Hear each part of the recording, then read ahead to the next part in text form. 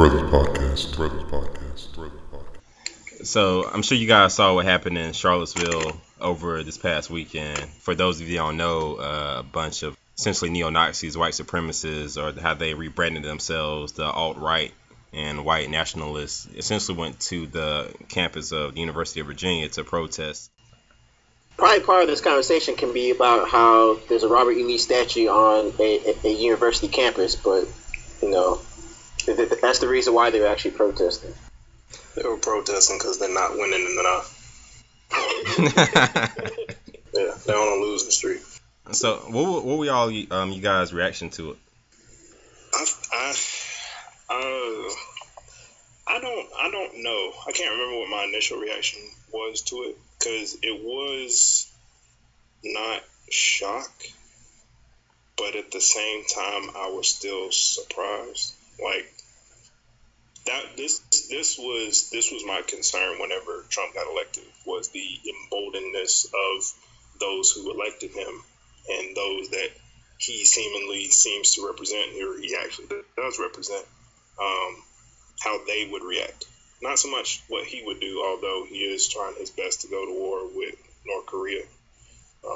Side note, I was actually just on Facebook checking on my dude that is stationed in Guam. So just make sure that he's good. Seems to be in good spirits. Anyway, this was my concern, is that people, like, more of this would happen. Like, we're back. The left can't have their control anymore. The death of political correctness. All this kind of stuff that they mask it as is just racism. Like, all people who are closet racists are now feel bold enough. Like, these guys felt so bold. None of them wore sheets. Like, the KKK is still a thing. Ku Klux Klan is still a thing. They could have done this protest in sheets. Nah, they wore sunglasses at best. Now, that backfired on some of them, but the fact that they felt, yeah, right. Like, I think I heard on the radio today, there's people who started, like, Twitter accounts. Yeah, that is true. Solely dedicated to putting their information out. That is true. There's a Twitter account. Like Social Security or anything, but enough so that their employers would know, hey, this person works for you. Just FYI, you have neo-Nazis working for you. That is very factual. I think people have been doing like the Google image search, finding their Facebook pages, finding, where they work at and stuff like that.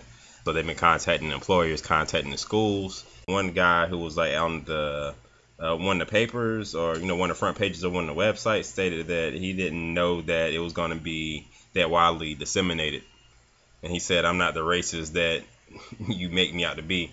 And of course, he's, looking all angry, carrying a tiki torch, which is ironic. I don't know if you guys saw the memes about them having tiki torches.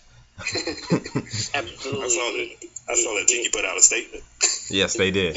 They definitely did. So, kind of my initial reaction, it was kind of to Wyatt's point, surprised that they were so bold to just have their face shown.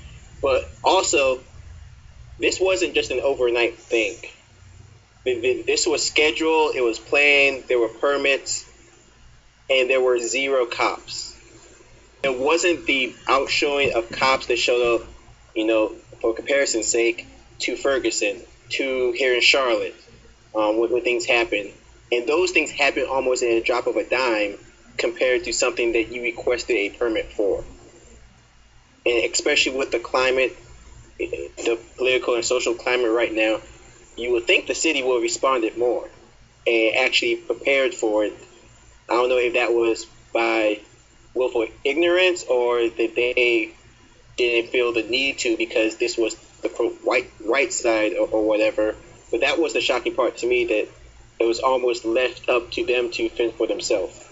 I think the wildest part, and this is the somber, well, the whole thing's kind of somber, but this is the most somber note of it all, is that in the whole situation, when one of the neo-Nazi individuals actually decided to act on the words that he was saying, the person that he killed was a white person. That was the saddest, one of the saddest and definitely the most ironic thing of them all.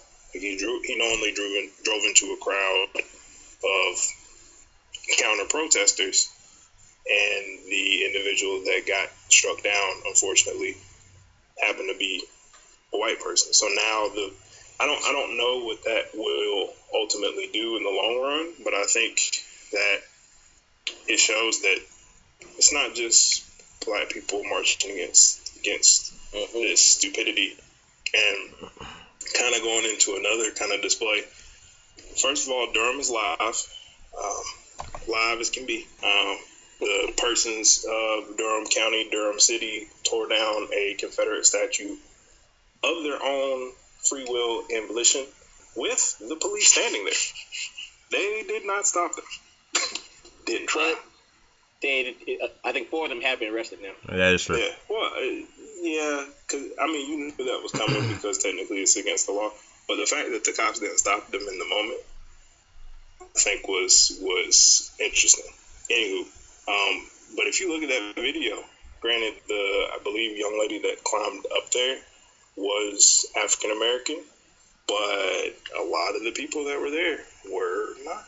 And I think that's a greater point, Waddy, because this is what's important.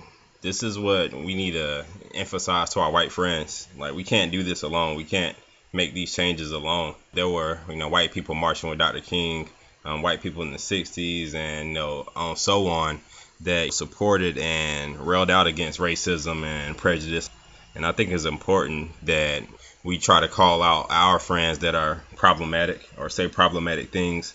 And it's important. I think I saw the best tweet I saw, or maybe Facebook post I saw, was I don't want to see any white politicians going to any black churches this weekend on Sunday. They need to go to their white churches. Please, don't go to any black churches. And the thing with this is, it's not a white-black thing. It's not a Jewish-Christian thing. It's a right versus wrong thing. If you're ever in history on the same side as Nazis, you're on the wrong side. And Barrett, to your point, how do you blame both sides?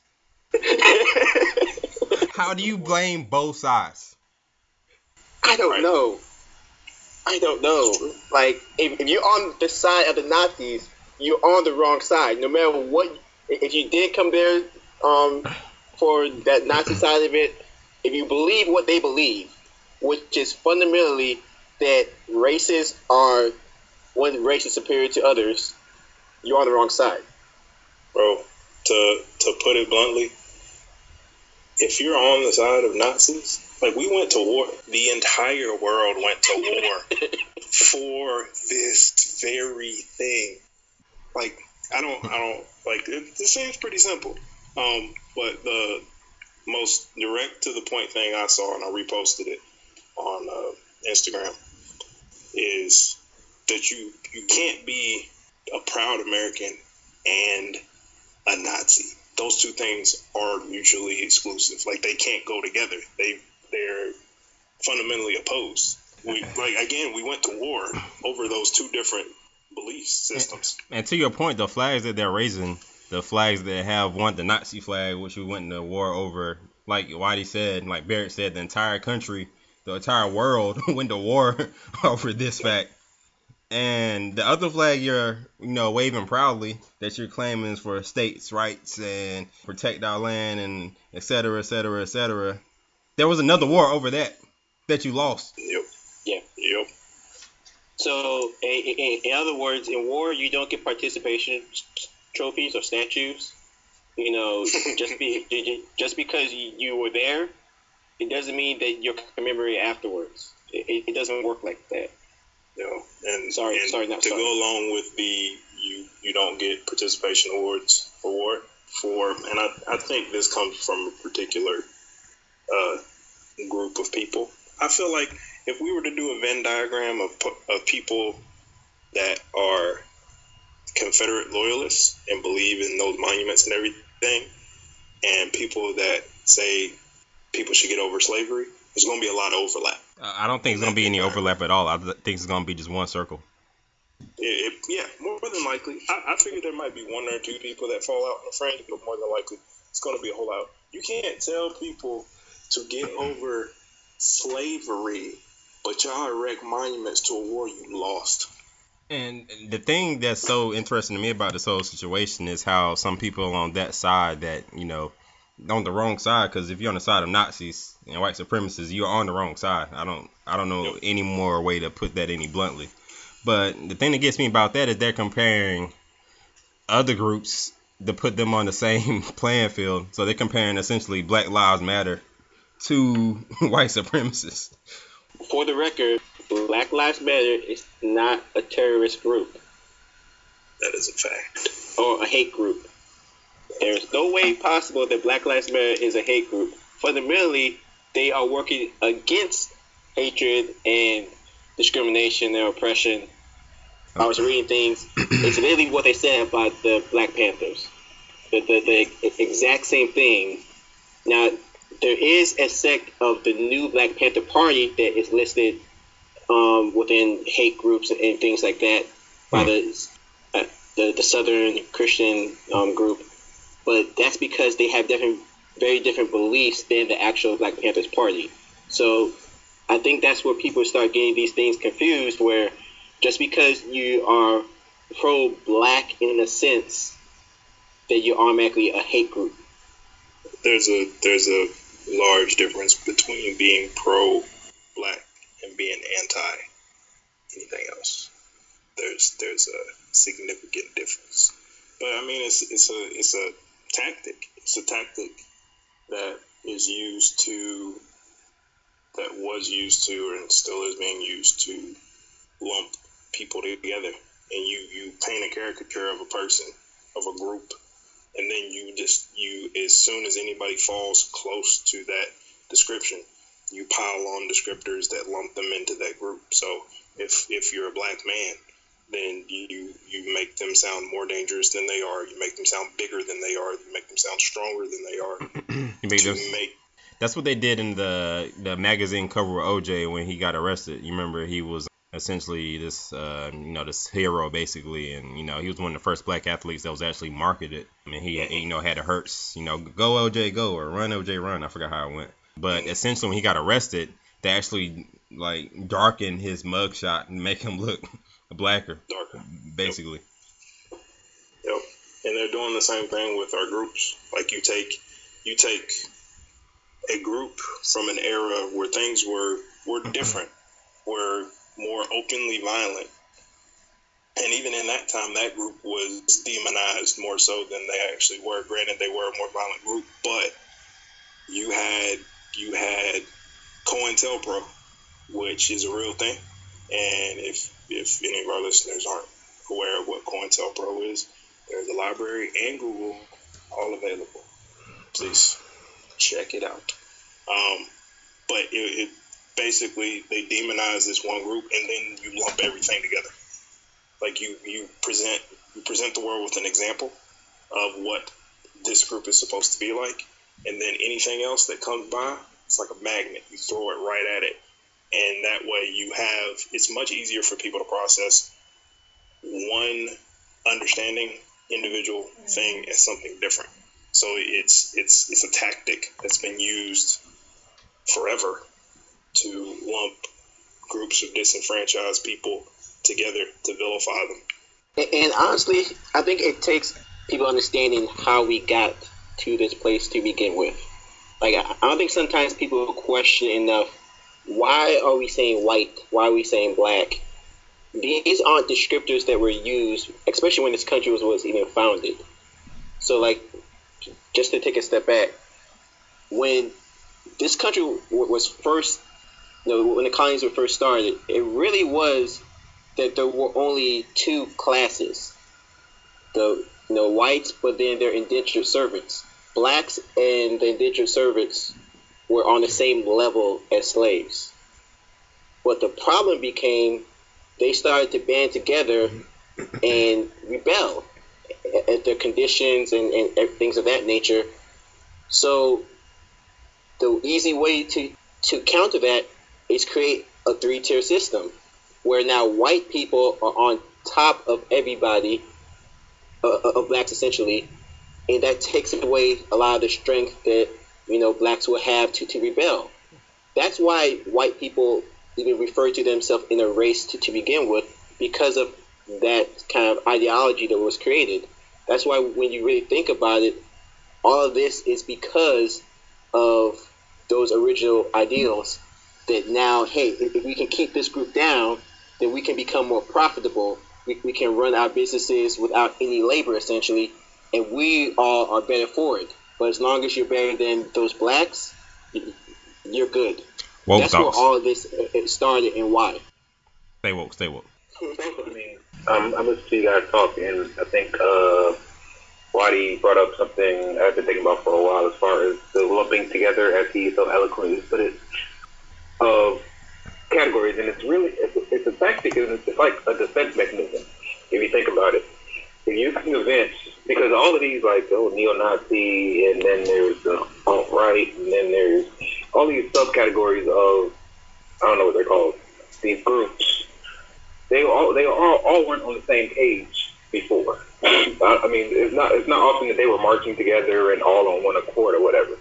But when they look and they see, all these Black Lives Matter protests or organized meetings and stuff like that, and they see the numbers of these people and these different types of people that are kind of gathered together and are like all standing for the same thing, it gets intimidating to them. So what they then have to do is, what Whitey says, is kind of tell these other folks that aren't on the same page as them, but they can use as a resource. They kind of have to influence everybody else to say, hey, look what these guys are doing. Look what they're doing over there. We need to band together. We're over here. We need to link up and do whatever. So I think that's what this was an attempt to do, is to play the numbers game. And I think we're going to see a lot more people trying to play the numbers games as far as these random organizations that nobody ever heard of. I mean, we've heard of the ones we're talking about, but I think it's going to be more kind of this joint forces, quote unquote, just because people are starting to get afraid of. I'm not sure what they're afraid of, but people are starting to get afraid of someone coming in and replacing them or taking over their job or whatever it is that they claim right to. Just a thought. Those are good thoughts. Definitely great thoughts from Scotty. So all this was going on this weekend, and we're, as a nation, waiting on a response from our commander-in-chief. So, 45. Here's a good name. All right. Well, he doesn't do politically correctness, so I'm not going to do politically correctness either. The guy in office that lost the popular vote by 3 million votes came out and stated that there was a lot to blame on both sides. Now, as we stated before, there are only two sides here. There's a good side and there's a bad side. Whatever side they're on, if you need to ask yourself which side is a good side and a bad side, then maybe you shouldn't be in office in the first place. But that side helped you get in the office, so I mean. Yeah, exactly. So I've had a conversation with somebody at work about the exact same thing, and I don't understand why people are surprised. It's almost getting to the point where it's getting frustrating or annoying to me that people act so shocked or appalled or whatever when y'all president, whenever the guy who's in office does something off the wall. Like, this is somebody who has consistently done off the wall things for years. So just because he becomes president doesn't mean all of a sudden he's going to stop doing off the wall stuff. It doesn't work that way. You don't put a toddler in 12th grade and expect them to know everything. Like, you can't take someone who's been doing consistently the same stuff for our lifespan and expect them to get in office and all of a sudden get some sense about themselves and all of a sudden start caring about rights. And he never cared about that stuff. He's always cared about what can make him money, what can be profitable, what can put himself and his family in the best situation. And that has not changed. Look at the hotels that he conveniently has visitors of the White House saying, and look, I mean, everything that is done is to put himself in a better financial situation. So if you look at it like that, then you're no longer surprised by what he's doing. I mean, if you're mad at anybody, don't be mad at him for being true to himself. Be mad at the people who decided to put him in office,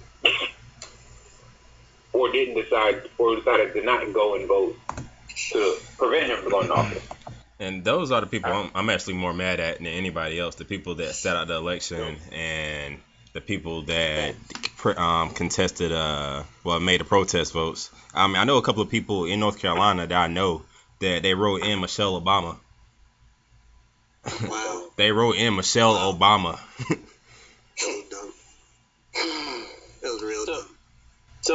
counter to Scott's point, he's all about a win. He doesn't care the method that he gets there. All he wants to do is win.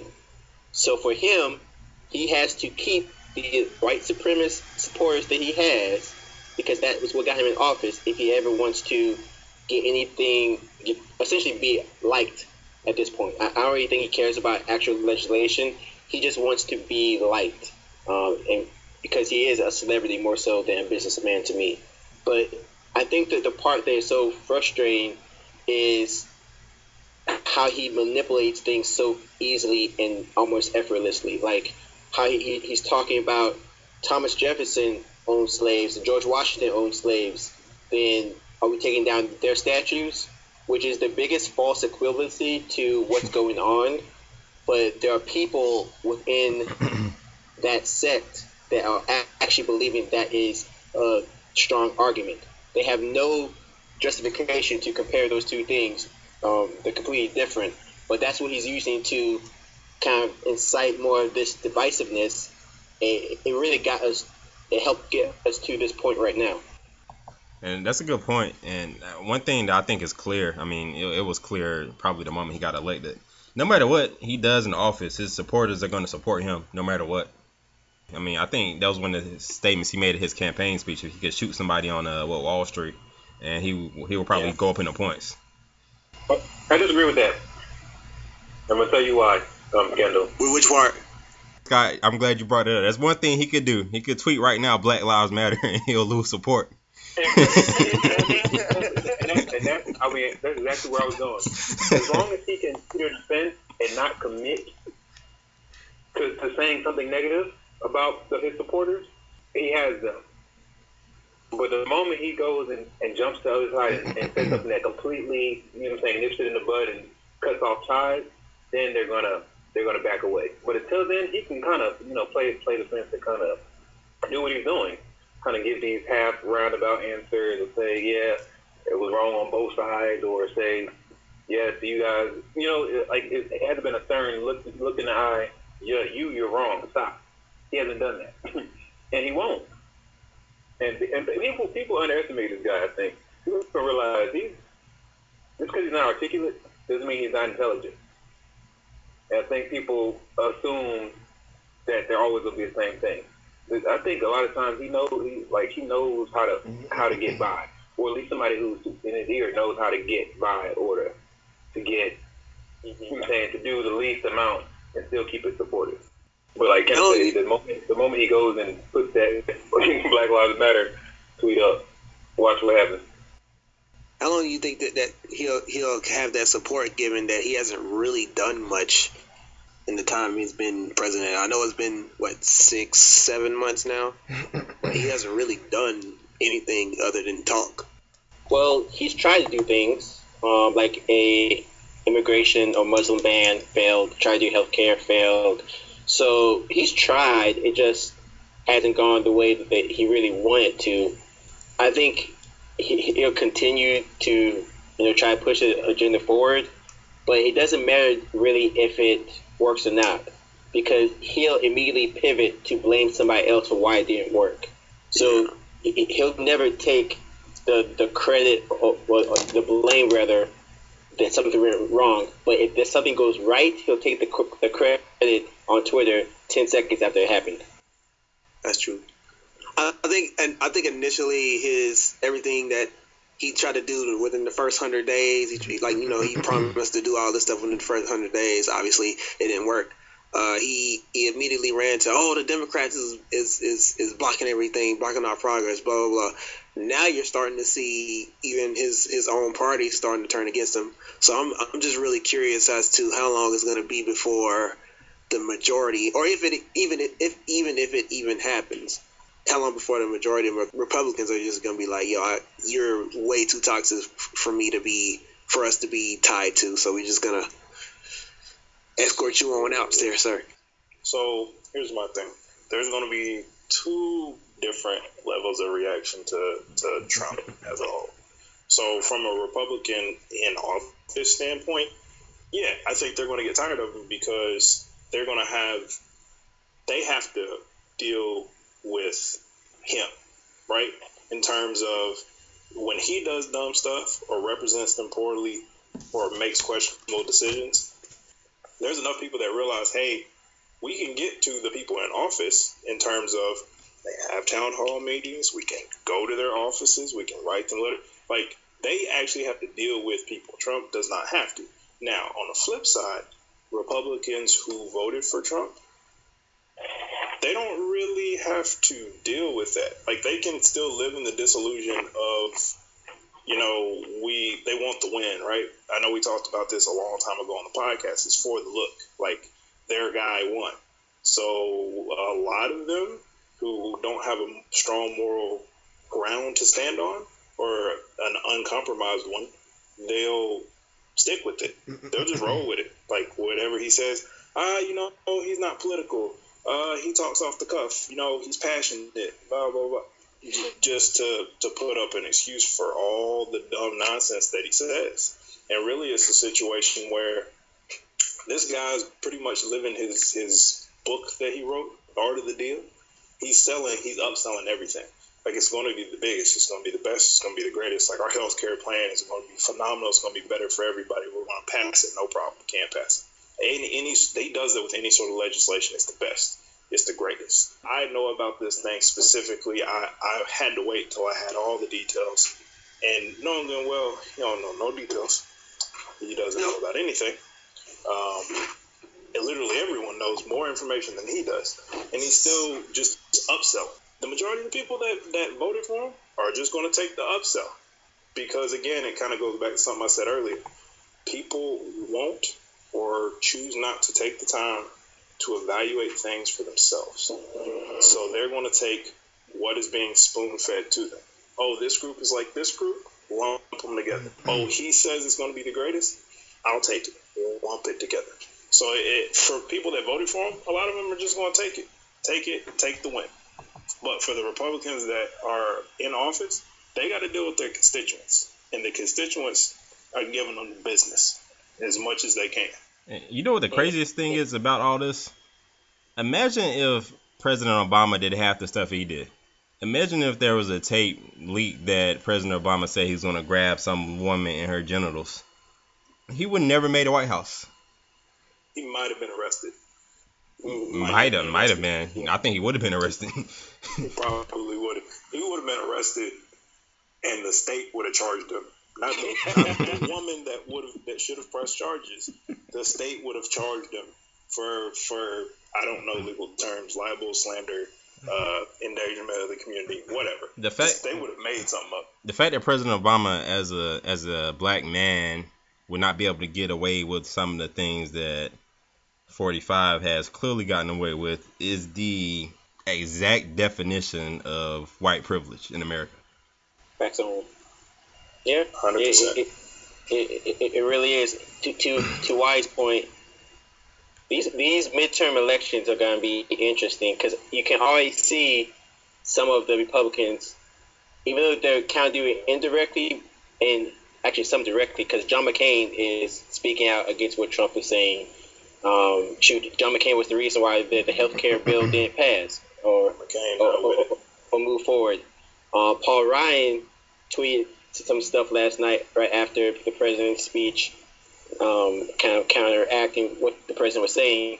So I think you're going to start seeing a lot more, one, because the stuff that Trump is saying is just incorrect and doesn't fit American values, but they also have to start thinking about like their constituents, and their own areas aren't as in the same political mindset that his administration is representing. So they're going to have a hard time, going forward if they're going to campaign that they're going to do the same things that Trump is currently doing or go along with what he's saying.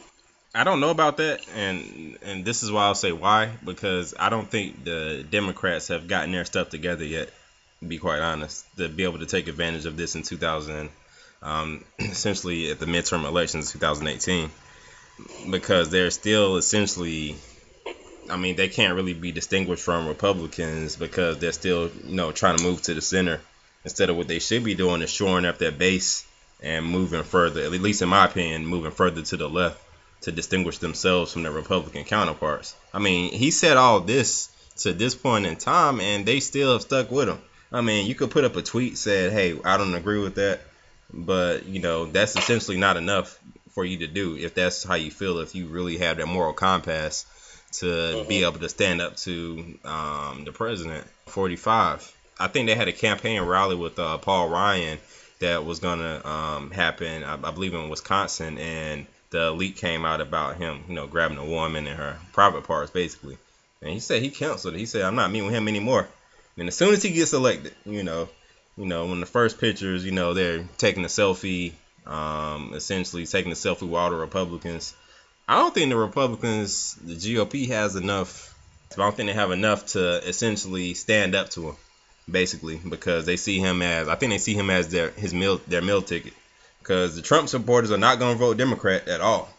Essentially, I don't know why the Democrats are still trying to get Trump supporters by showing all this and say this is how he is. You know, this is not the type of guy that you should be essentially want to represent you. But I don't believe that the Republicans are going to just back away from him like that because they haven't done it yet. I guess I don't think of it as the staunch Republicans. It's a lot more of the independents that went along with it. Facts. In the general election, like the one thing I did see at one point is that Democrats are starting to raise a lot of money, kind of this early in the whole 2018 midterm. So, granted, I think like you said that they need a little bit better leadership, especially within the actual Democratic committee. I think it's more so going to be they're not the Republicans. And I think that's probably a little bit of the problem. Trump has created such a divisive brand for Republicans. How can you go with them right now? Like, if this is what Republicans are now in 2017, it's going to be, I think, harder for some to agree with what the party itself stands for, unless you can paint Trump as the true outlier of the Republican Party, or is he the new definition of where it's going? I mean, I'd say that it is. I feel like a lot of people in that group either believe in it or they don't care about other people. Don't matter, man. Yeah. I mean, I know it don't matter.